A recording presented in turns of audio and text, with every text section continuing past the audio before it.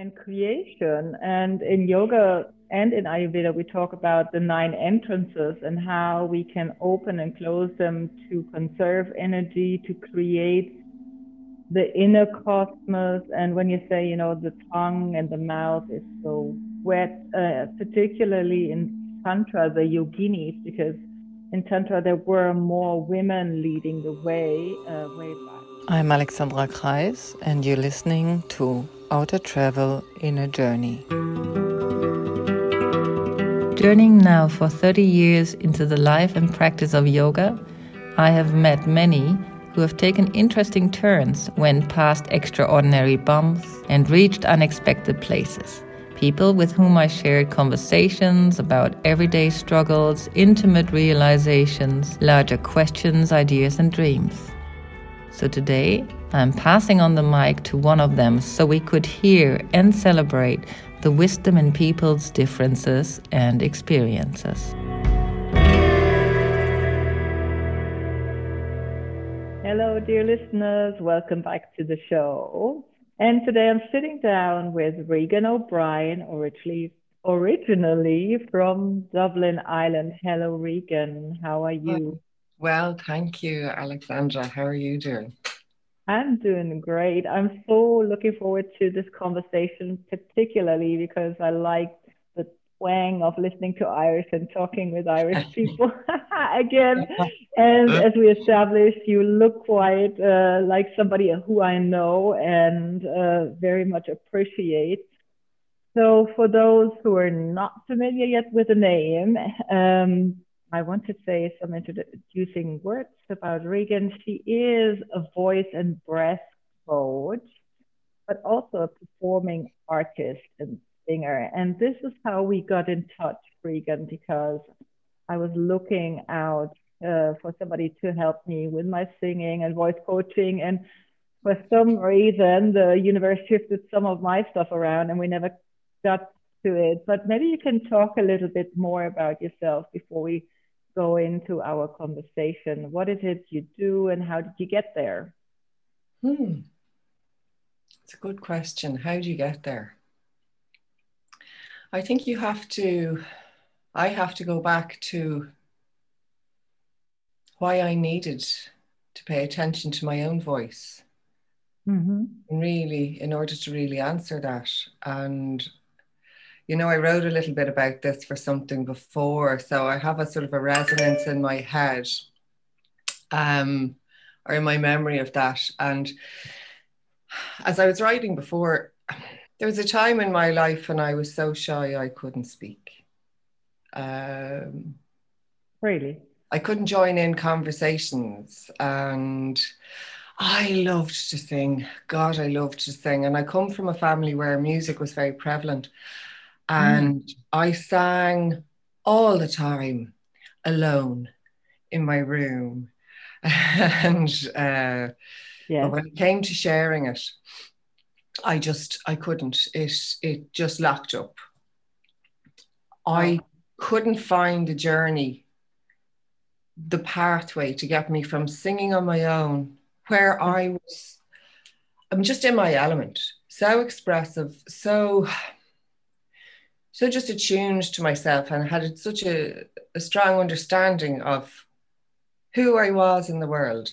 But the minute the door opened and somebody wanted me to sing for them, I just could, it wouldn't come out. I would forget the words of songs. I would shake a little bit. I would have these outer body experiences. Like I would literally jump out of my skin at the thought of having to share. I didn't see it as sharing, actually. Yeah. I saw it as something that I had to do to meet someone else's expectations. So, and I didn't really realize that until, I don't know, I was an adult. It wasn't something that I was conscious of even. It was just deep discomfort all the time. And then I continued singing and I sang with friends. And, as you become a teenager and you're starting to get a little bit more courageous about exploring your identity, or not, as the case may be, but and you find your tribe and you find the people who appreciate you for who you are and your voice. And, and I became a little bit more confident then. And I then studied speech and drama after school in the Conservatory of Music and Drama here in Dublin. And that was like a 3-year degree course, and in one way gave me loads and loads of strength in my ability and confidence in my ability, and in another way, as drama school tends to do, completely just bewildered and discombobulated me, because you spend so much time sort of digging into yourself to try and express characters, and I had no real understanding of what that meant as an 18-year-old girl, so this practice happened. So as time went on, I began to realize that my voice and finding my voice was a core experience of attuning into my sense of comfort in myself and my identity. Yeah. And still is. Because then when you build a business around these things, it seems like there's a lot of pressure involved, but I'm older now. I have experience, it's different. But so I did a master's. I mean, I trained for years. I worked as an actor, a performing artist, and a singer, and began to consolidate that identity in a way. And I felt more certain about the I in all of this. But I don't really think, I've taught my whole adult life, children, adults, in all different walks of life. I've taught in primary schools and secondary schools and universities and colleges and community centers and adult education. I mean, really, like, everywhere. And I don't think it was until my daughter was born that everything just sort of landed. And all of that concern, that outer body experience that I got, that was always still a little bit there. There was always still of a performative sort of quality to even how I taught. I think we all have these masks for the public. I think we all have several different masks that we wear. But when my daughter was born, everything sort of integrated more. I could see the connections very clearly about stepping into my motherhood, stepping into my voice, sharing my work, inviting other people to witness me at work was how I felt most comfortable saying it. Was the easiest way that I could communicate to myself, my role in facilitating other people on their journeys.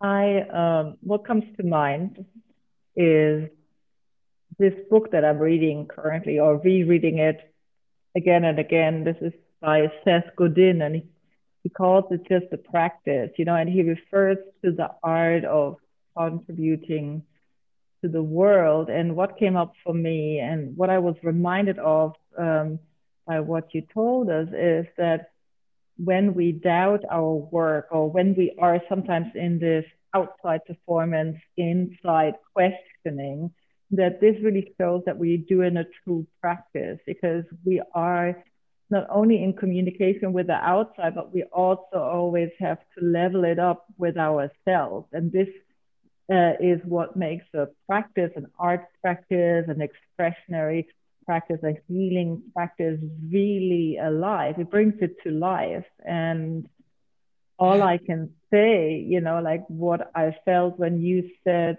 I've been teaching this, performing here and there.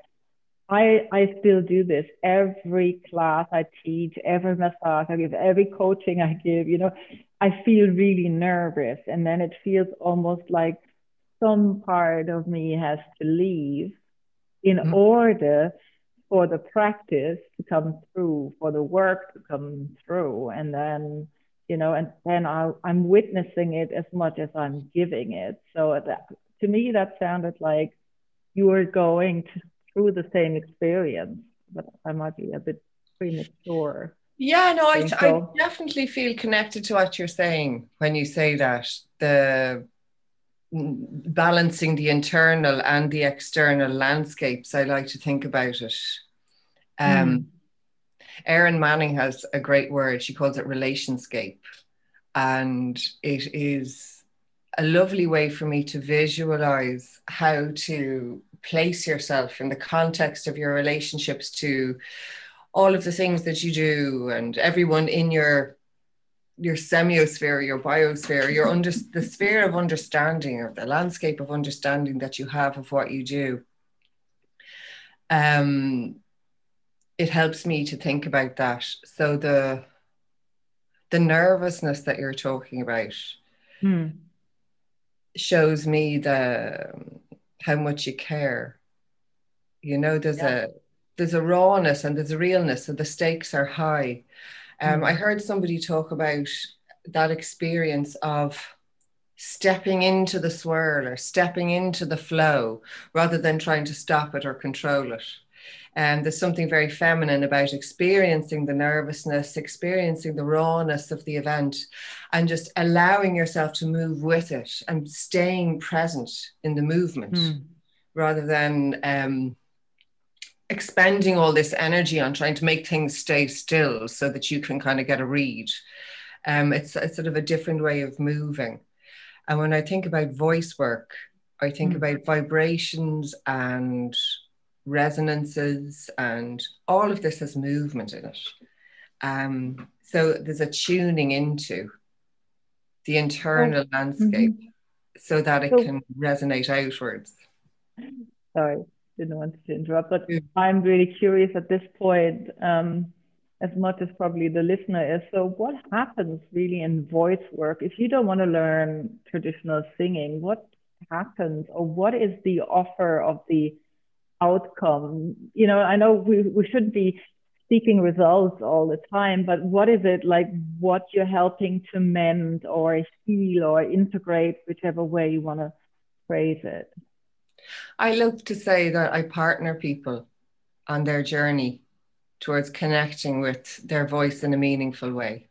When I think about my own journey, I know I always had to find mentors and supervisors and coaches, and I don't know, when I was a kid there was no such thing as a coach. You had a basketball coach or a sports coach and then there were business coaches, and the idea of calling yourself a coach for me is very much a partnership. It's not direct learning. It's not top down. It's not, I know more than you do. It's like, I've had this experience. I have a way of doing something that really works for me. And I'm very prepared to open up my space, hold it so you can have an experience of that too. So a lot of the people who magnetize towards me in terms of their voice work are people who have noticed the barriers to their voice, people who have a real passion or desire to feel more comfortable with their speaking voice, communicating with people in their families, communicating with people at work, speaking into board level. I mean, these things are that nervousness that you're talking about, the performance anxiety. I mean, there's a lot of people out there teaching presentation skills. And I always think of my work as the work that comes just before that connecting in with yourself and demystifying the barriers to expression. So I work a lot with the poetics of voice, that sort of pre-verbal movement of the voice in the body, the sensing inward, feeling the actual physicality of making voice in your own body. Like when you put your hand on your sternum and you're speaking, you can feel your voice vibrating in your rib cage. That is real. That's really, really happening. It's not mysterious. And it's finding the path of least resistance to creating a support for that vibration with breath work, with strengthening exercises, so that the whole facility for breath work is clear. You know, that the exercises are clear, so that you know what to do. So when it all starts to shake, that there's technique. And there's always been technique. You've been breathwork technique for thousands of years through a lot of the traditional corporeal arts, like yoga, for example, like what you do, and how these techniques translate into voice production. Because breathing for voice is different to breathing for yoga. We do a lot of breathing through the mouth in voice work. Yeah. And so I find a lot of the clients that I work with, there's this breaking of habits involved to kind of create new patterns. It's often one of those, you think you're breathing. You think you're breathing till you start working with breath, and then the rhythm of your life changes, because your breathing is like the rhythm of your life. So things start to shift. So I try to demystify a lot of this for my clients, and just sort of shine a light on the pathway, so that it's not so scary, so that the things we're frightened of are things that we know, are patterns. It's like, oh, I keep doing it. It's like, yeah, that's okay. You know, you notice and you keep doing the work until your pattern starts to shift, and there's more space for the vibration, and things get integrated, and I feel more confident. Yeah. I particularly like how you're placing your words even in this interview, and how you're taking gaps for breath. This is what I'm noticing. And before we came together here, we did a little bit of getting to know each other. And there was the sense there, or also the spoken sentence of that the spacing is so important these days, you know, and we're both trying to make that more visual for people. And you doing this, I noticed as much here in the interview, but how do you really create that in your sessions? Or do you have an example maybe of where it was very successful, or whatever comes to mind? Yeah, so a session, when I begin with my clients, we have a chat just to get the lay of the land and see where they're at. It also means I can hear their voice when they're speaking, and I can get a sense of how they're operating. And I make notes. So I hear about what kind of availability there is for chest resonance, or sinus, or throat, or the mouth, and the freedom in the jaw. So I try and notice what's going on with the body. And then we do a bit of movement. You know, you have to, the voice is the sound of your muscles moving. So, you know, more flexibility in the body, more flexibility in the voice. And so I would warm up the body. And I always start with the feet, because it's the place where we receive support first. And just releasing energy into the ground and accepting support from the ground, and then just working the articulations of the feet. And it helps just drop down into the body, because oftentimes people think that the voice is something that comes from here, and it's about being out there. You know, our voice is so much connected to other people and our perception of how other people perceive us, or our guests. The whole phenomenon, and for those who are only listening instead of seeing, that Regan just pointed to her throat, and what comes up immediately is that we always live from up here. And as much as we do this in yoga, you're doing this in your voice work, we need to come as a whole person with all the bits that we come with, feet, legs, and also because you talked about the difference of breathing. A lot of the yoga breath comes from the pelvic work, you know, and kind of breathing really deeply into your lower abdomen and into your diaphragm. So where is that different? You talked about of re-coaching people in regards to that. It's the same. The diaphragm is the center, right? It's the main muscle, you know, for voice work too. It's the center of your being, you know, and everything moves outwards from there. And really, it's just about opening your mouth. So when you're speaking a lot or singing, just getting out of the way of the sound is the main thing. So I'm opening my mouth here. Yeah. I spend a lot of time telling my clients to open their mouth when they sing so they can let the sound out and they can let the air in. And there's no sucking or constricting in the throat the way there would be in this ujjayi breathing or the pranayama breathing. I want the air in fast, right down to the pelvis, like you're talking about. And I love this work because particularly this idea of breathing into your pelvis, because your lungs are not in your pelvis. So I remember finding this to be extremely difficult when I started leaning. People were kept on telling me to breathe into my belly, and I'm like, what? No, the lungs are in my chest, sorry, no. So my diaphragm displaces the organs, which creates an abdominal movement. And really what this is diaphragmatic breathing, right? So I was working with this amazing woman recently because I had back pain, and she was like, you need to reset your diaphragm. And I was like, So we did so much work and releasing any kind of faulty attachments between my diaphragm and my lower ribs, and really like the difference in my body is incredible.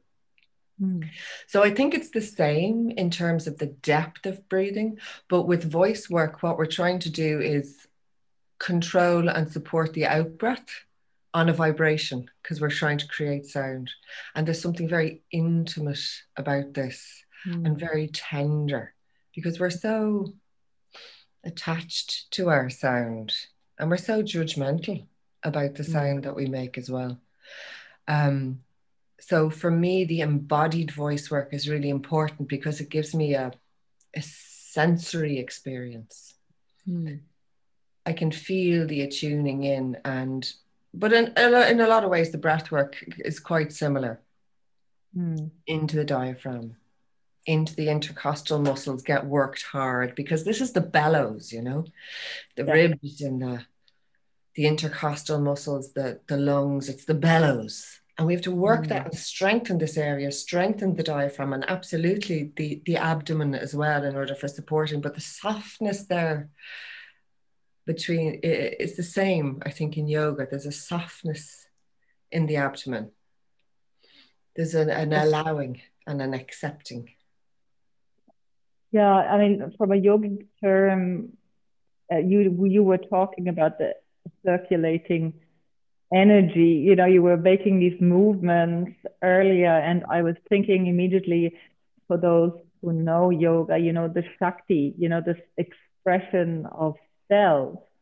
And that's what we often don't feel. And my thought was that when you said when you became a mother, you kind of really settled into this expression of your work.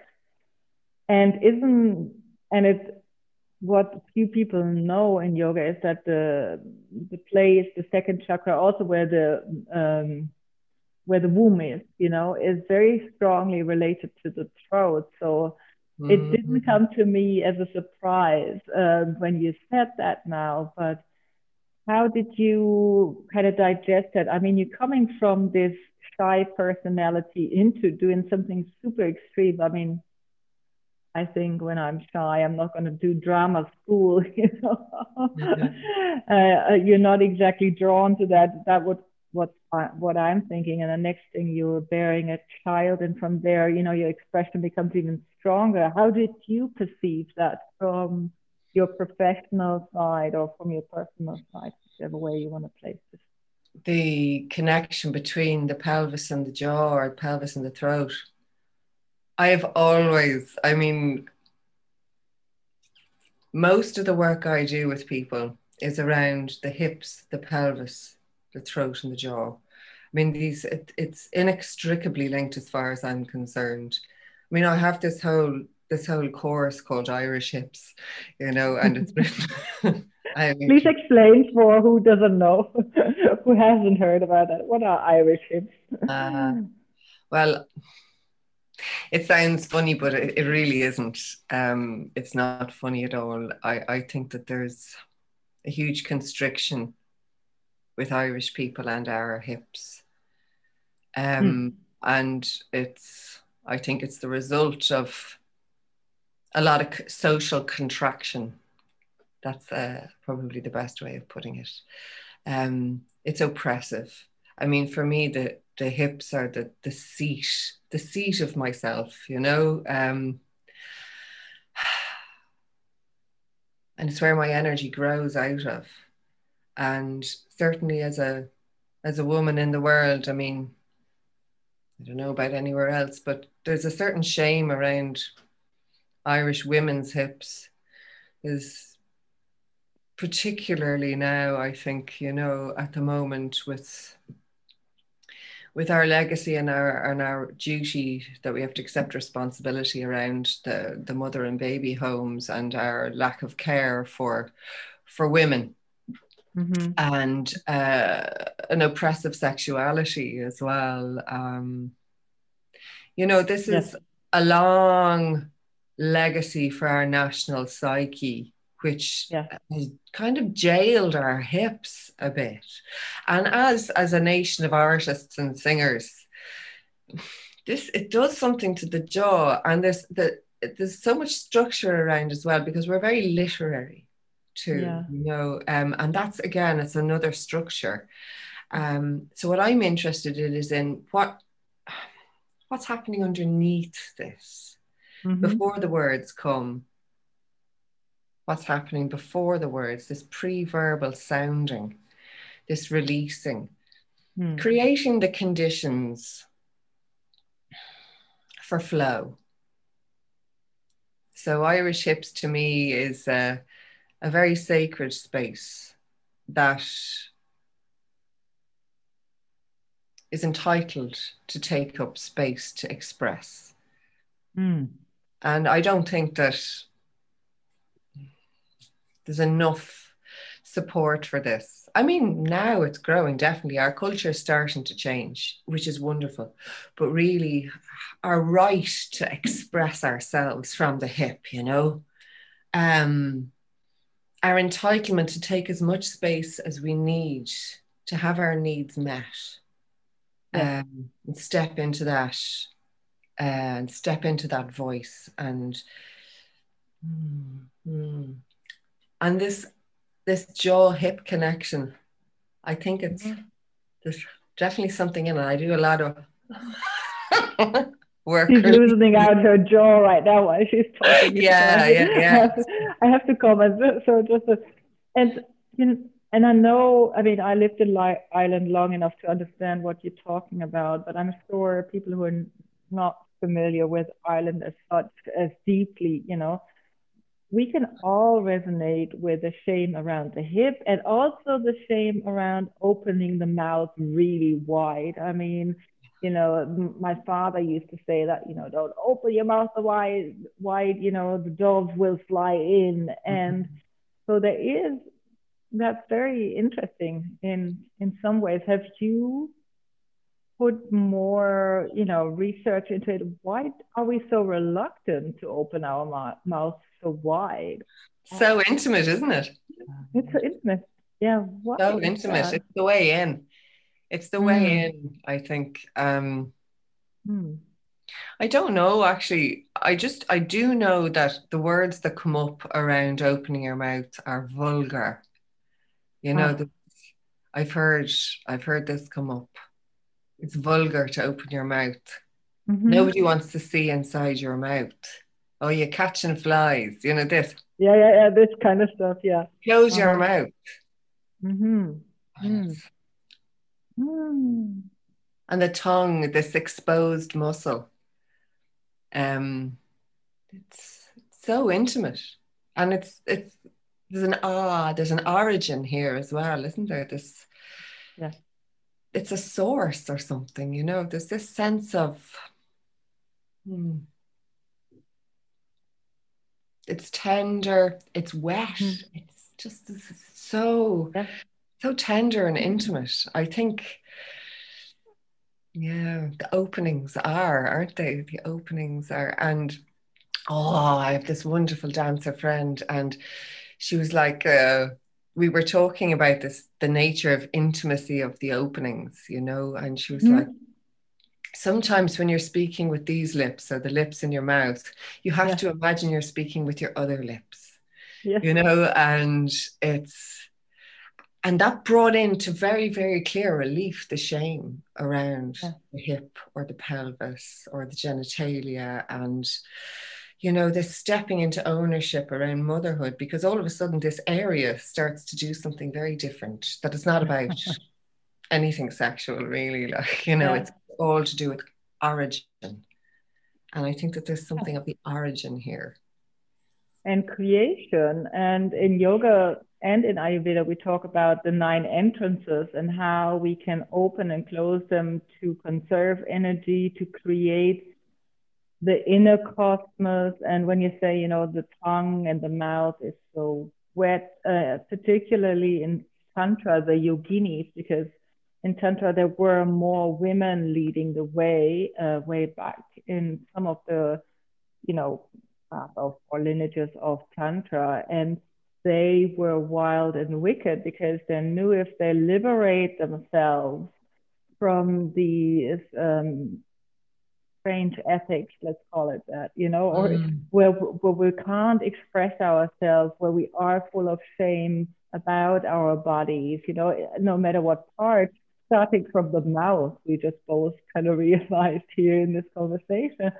And then kind of moving further down, and the further down we go in the nether world, you know, it gets even more contracted. And they freed themselves from that. They said the union of Shiva and Shakti, which is a sexual expression in itself, you know, the lingam and the yoni, as they call it, that has to come together to really experience the entire universe. And so a lot of us who are living a fast-paced life and suddenly noticing we're lacking something, it's always that lack of that the understanding of the bigger essence that we can't feel. And it almost starts with ourselves. That's why so many people do the yoga, you know, and the yoga in so many forms, body restriction and disciplines, but the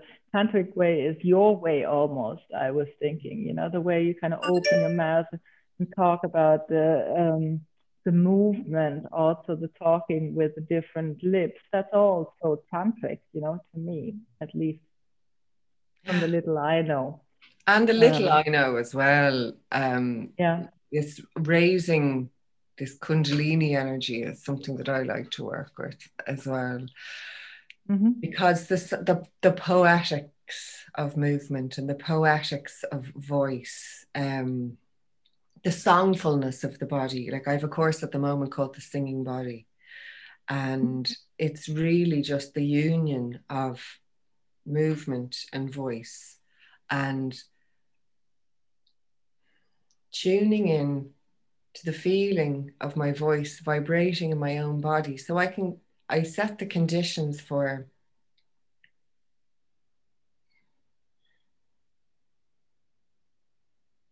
understanding what I want to express, what's there, but it doesn't necessarily have to be in a linguistic way.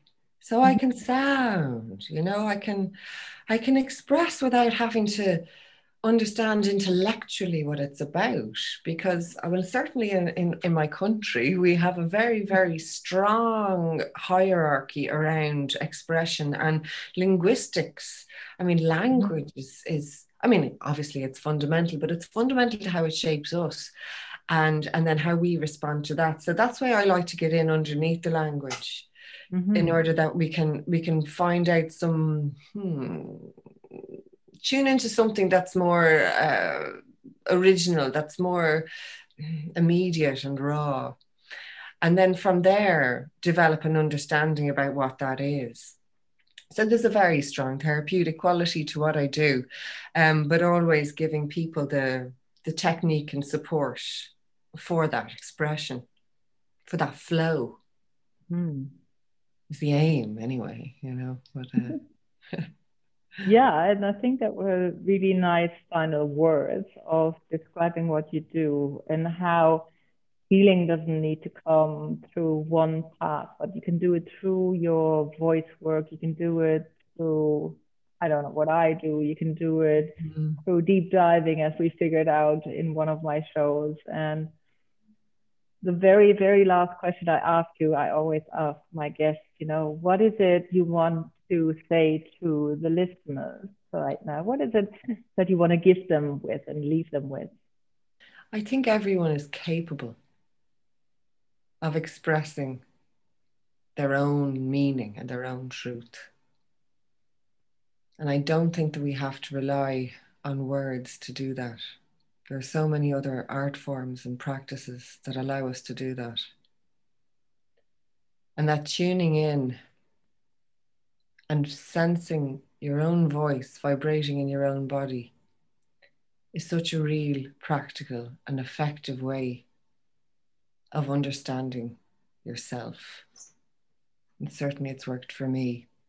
And it's worth closing your eyes and putting your hand on your sternum and humming and feeling that, because it's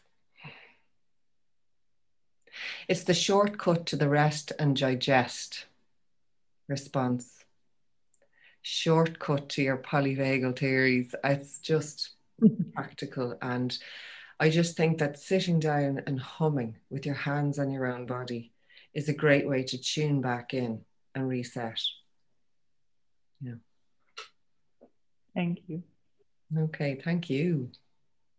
That was a lovely conversation. So I really touched by what you had to share. And we wish you the best of luck with your work. And as always, if somebody wants to seek out to work with Regan, you find her website in the show notes, and she does online work as well. So wherever you are, you're welcome to join her in her work. So yes, bye-bye. Thank you so much, Alexandra. Bye-bye. If you enjoy listening to my podcast, please consider to become a patron at patreon.com/Alexandra Kreis and pledge your donation.